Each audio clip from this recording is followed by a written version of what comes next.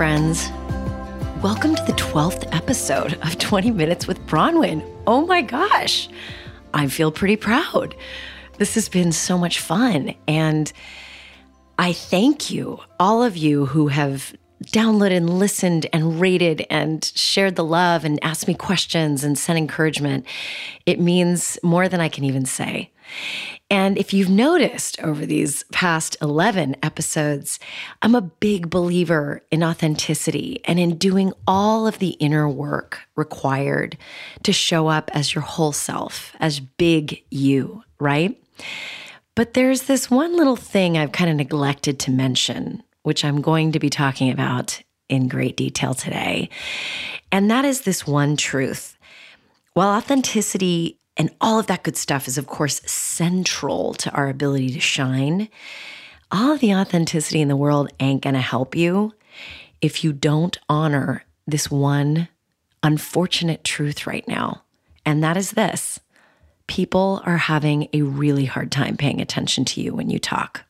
And I mean, everybody. People are tuning in and out constantly. And while the statement I just made feels true for sure, or as Stephen Colbert used to call it, it's very truthy, research is actually starting to stack up to support that assertion. In his Pulitzer-nominated book, The Shallows, which if you haven't read it, it is so good and so well-researched, Nicholas Carr makes a really persuasive argument that not only is technology eroding our attention spans, it's literally rewiring the structure of the brain itself. In his book, he makes a lot of claims, but I think the most important claim is that we are losing our capacity to focus.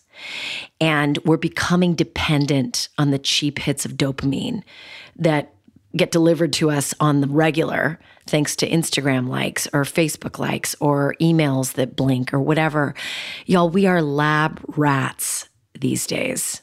Another piece of research that I came across that really put a finer point on it for me came from Professor Gloria Mark and her team in the Department of Informatics at the University of California, Irvine. Shout outs to the OC.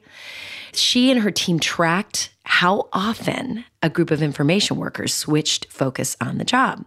So in 2004, these workers switched their attention every 3 minutes on average. But in 2012, quote, we found that the time spent on one computer screen before switching to another computer screen was 1 minute, 15 seconds. So in 2004, the average was 3 minutes before they were tempted to switch tasks. In 2012, it was down to 1 minute, 15 seconds. But by the summer of 2014, it had dropped to 59.5 seconds. So think about that for a minute. From 3 minutes of focus to less than a minute of focus in about the span of a dozen years, same amount of time it took for us to make our phones part of our appendages. This is massive erosion of attention span. Microsoft came out with this really inflammatory piece of research, but I kind of love it because it's dramatic. And Microsoft found that the average human attention span is now shorter than that of a goldfish. Because a goldfish will pay attention to something for 8 full seconds. Humans, 7. Now, to be fair, the Microsoft study was a much smaller sample set. You could probably poke holes in the quality of the research, but the point is pretty freaking true. We can't pay attention.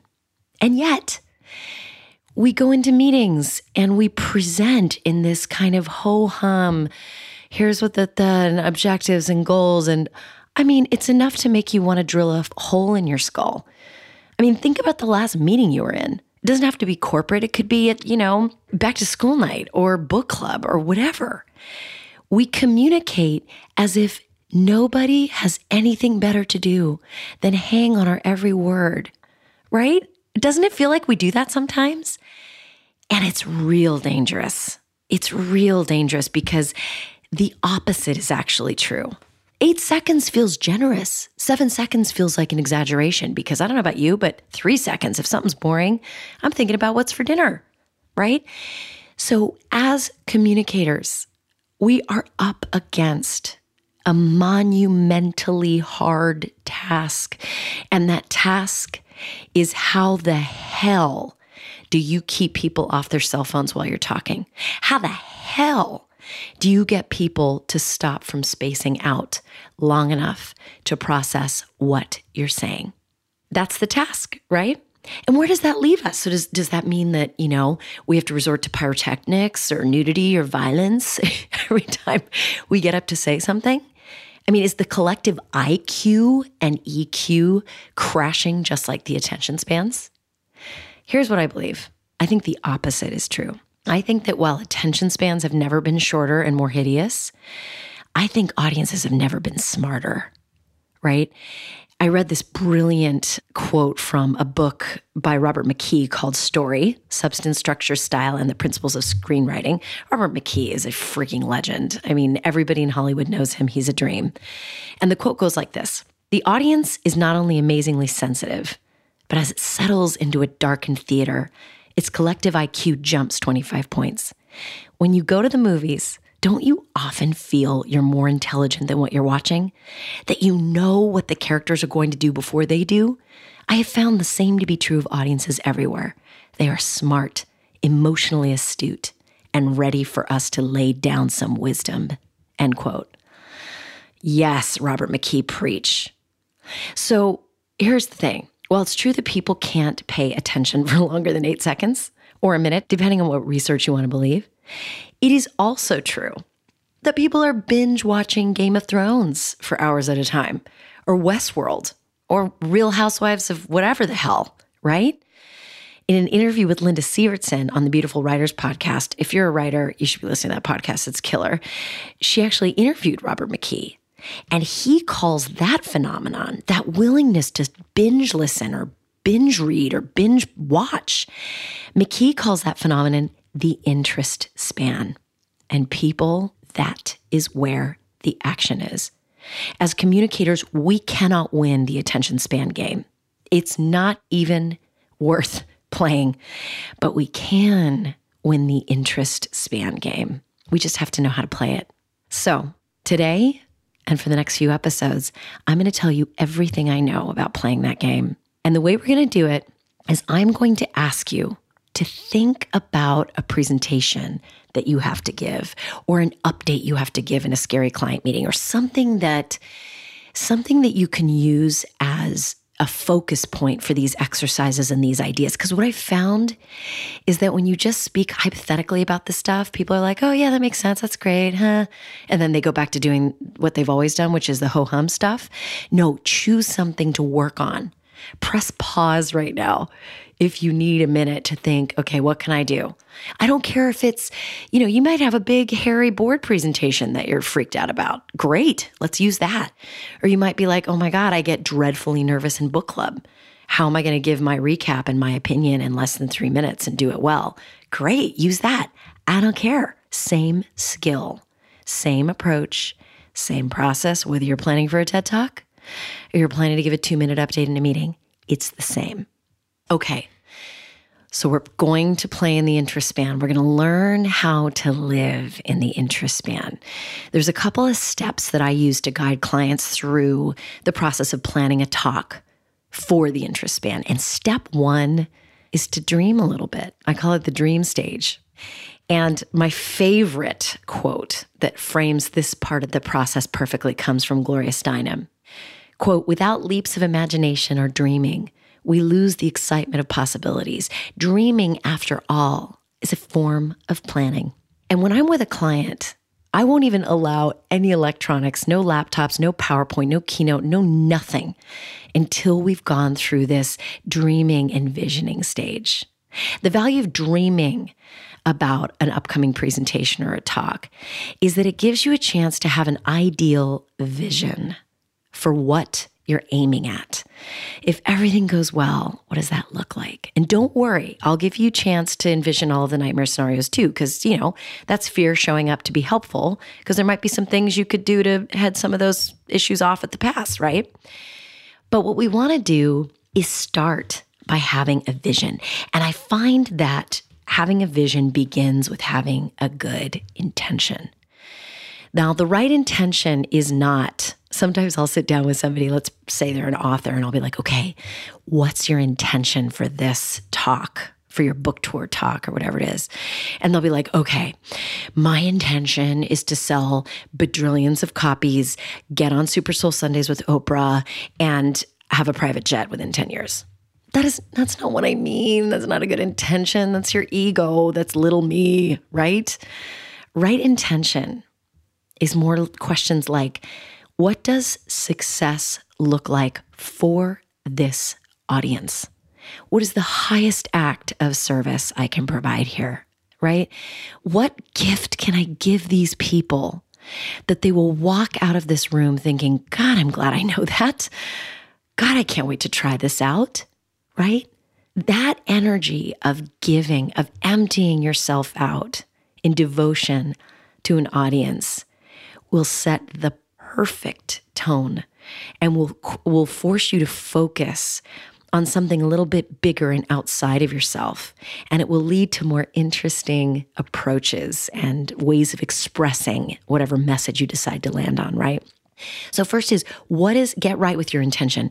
What does success look like for this audience? What is the highest act of service I can provide here? And then I want you to start getting in the habit of asking yourself, what skills am I going to use this particular opportunity to work on? Why would I say that? Why is that important? Because you know what it does? It takes the pressure off the audience. Sometimes we are so goddamn needy, right? If I don't get this, if this meeting doesn't end in a signed contract, I have failed. Oh my God, that is putting so much pressure on an audience over which you have no control. You may have influence. You have no control. You don't know who else you're talking to. You don't know what other factors are in play. You're setting yourself up for complete annihilating disappointment, right? But if instead you focus on serving them, creating a bond in a relationship that way outlasts that meeting or that talk, now you're onto something. And part of that spirit is saying, you know what?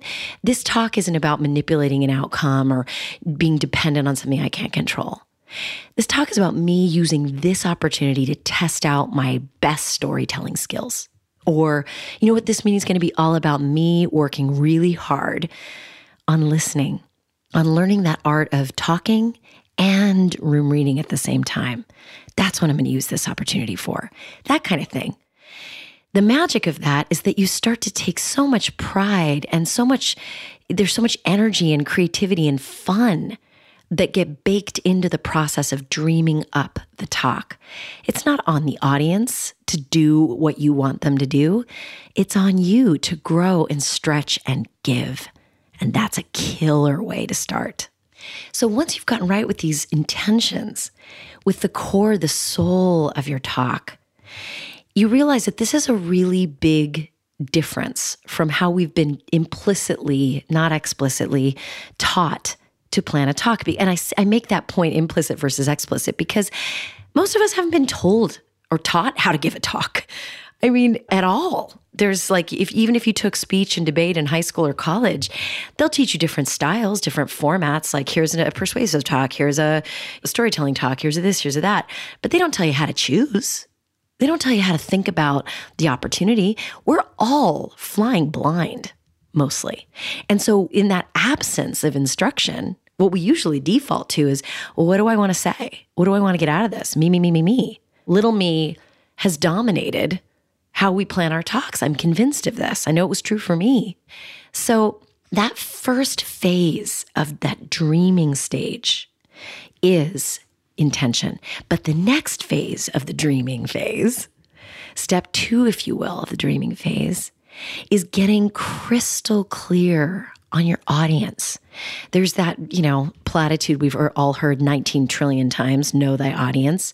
And usually what I find people do is they go, okay, I'll ask the conference planner, or I'll ask the person, who are these people? Like, what's their title? How many people?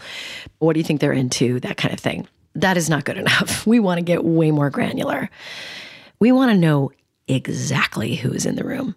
Now, if you're speaking to an audience of 500, granted, you're going to have to think in terms of categories of thinking or predispositions, things like that. But most of the time, we know exactly who is in the room. Exactly, down to the title. And once you write, I mean, literally, I will often with clients, if it's like less than 10 people or less than 5 people, I will have us go name by name and say, okay, who's Bill? What does he need? Okay, what about Cheryl? What does she need? Right? Go through and write down, what do these people need? If you have more than 5 people and that's not a legit sort of practical way to go with this. Who are the likely skeptics in the room? And why are they going to be skeptical? What evidence do they need to start seeing things from my point of view? Or what reasons do they have for their skepticism? What legit reasons do they have? And how might you meet them there?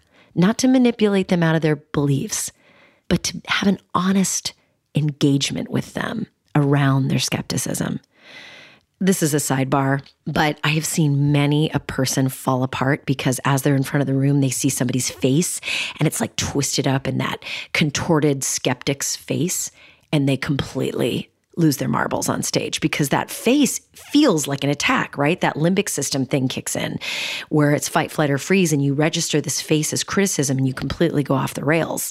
I have seen it happen, and it is not cute. It's not pretty. In fact, now that I'm talking about it, happened to me in high school. Mr. Welch Stamos, I was giving him a book report that I was completely bullshitting. He had every reason to look at me like I was from Mars, but I will never forget that moment. I like completely started sweating and I lost my place and it was a mess. Anyway, my point is, skeptics don't have to be scary. I want you to start seeing skeptics not as attackers with their attack faces or their attack questions. I want you to see them as powerful allies. I like to call them audience angels, because if you can engage with a skeptic rationally, calmly, show them that you understand, validate their position, still represent your position, but meet them where they are. If you can do that, you have just won yourself a lifetime advocate, somebody that will go to bat for you, somebody that will stand up for you, somebody that will promote you internally wherever they are. Skeptics are the spice of life. Now, you may, after engaging with the skeptic, find out that they're really just hecklers and that they're just trying to fuck with you, which is, it's another personality type. Then you can move on. But most of the time, skeptics are just people for whom unpacking an argument or tearing down an argument is literally part of their learning process. It's how they operate. It's nothing personal. So when you think about an audience and the skeptics in the audience, learn to fall in love with them because they will be there for you forever if you win them over. Okay, sorry. Side note, super important. Back to audience motivation. So let's say you think, okay, well, who are the skeptics in the room and how do I meet them and give them what they need? Also, you want to ask, who are the fans? Who are the likely fans in the group? How can I meet their need for sound bites, for repeatable information so they can go sing my praises or tweet how amazing I am, right? Or how do I boil down what I've just said in a single page document that they can then take and use forever and ever, amen, right? What can you do to meet the needs of the fans? I also love asking, what existing perceptions am I dealing with? And how can I mess with those perceptions right up in front? In fact, I just recently gave a talk and I worked it out ahead of time with the woman who was planning the talk and who asked me to come in, and she wanted me to come in and talk about balance. And I immediately was like, God, if I were in that audience and some queen was coming up in the room to talk about balance, I would want to punch her in the face. Because, honestly, we're already tied up in knots in our culture about achievement and everything else. Balance is just one more thing that we have to do that feels hard, right? So I was like, how do I mess with that perception? So I had this person introduce me and say, okay, Bronwyn's going to talk about balance. And the first thing out of my mouth is I said, well, I'm here to tell you about balance. And my belief about balance is that it is a lie. It is a filthy, hideous lie that we've been given. It's yet another goddamn tightrope that we're expected to walk. And I'm over it. Can I get an amen? I love playing with audience perceptions that way. It's like the art of surprise, right? It's surprising people. That's another brilliant way to get right with audience motivations. I also love asking, what does the audience need to unlearn, right? So you've chosen your talk, theoretically, if you're doing the work with me here, you've chosen your talk to work on. We've just gone through step 1 of planning that talk, and it's the dream stage of planning. I've asked you to set an intention by asking some interesting questions of yourself. And I've asked you to get real clear about who's in the room and what they need. And by the way, if you don't know, ask. Most of the time you can find this stuff out, right? Get as much information as you can. So I'm going to pause there, my friends, and we will pick this up next week. But in the meantime, dream a little dream, y'all. Come up with that vision. Get right with your intention and pour yourself out in devotion to that audience. And next week, we'll get pen to paper, I promise.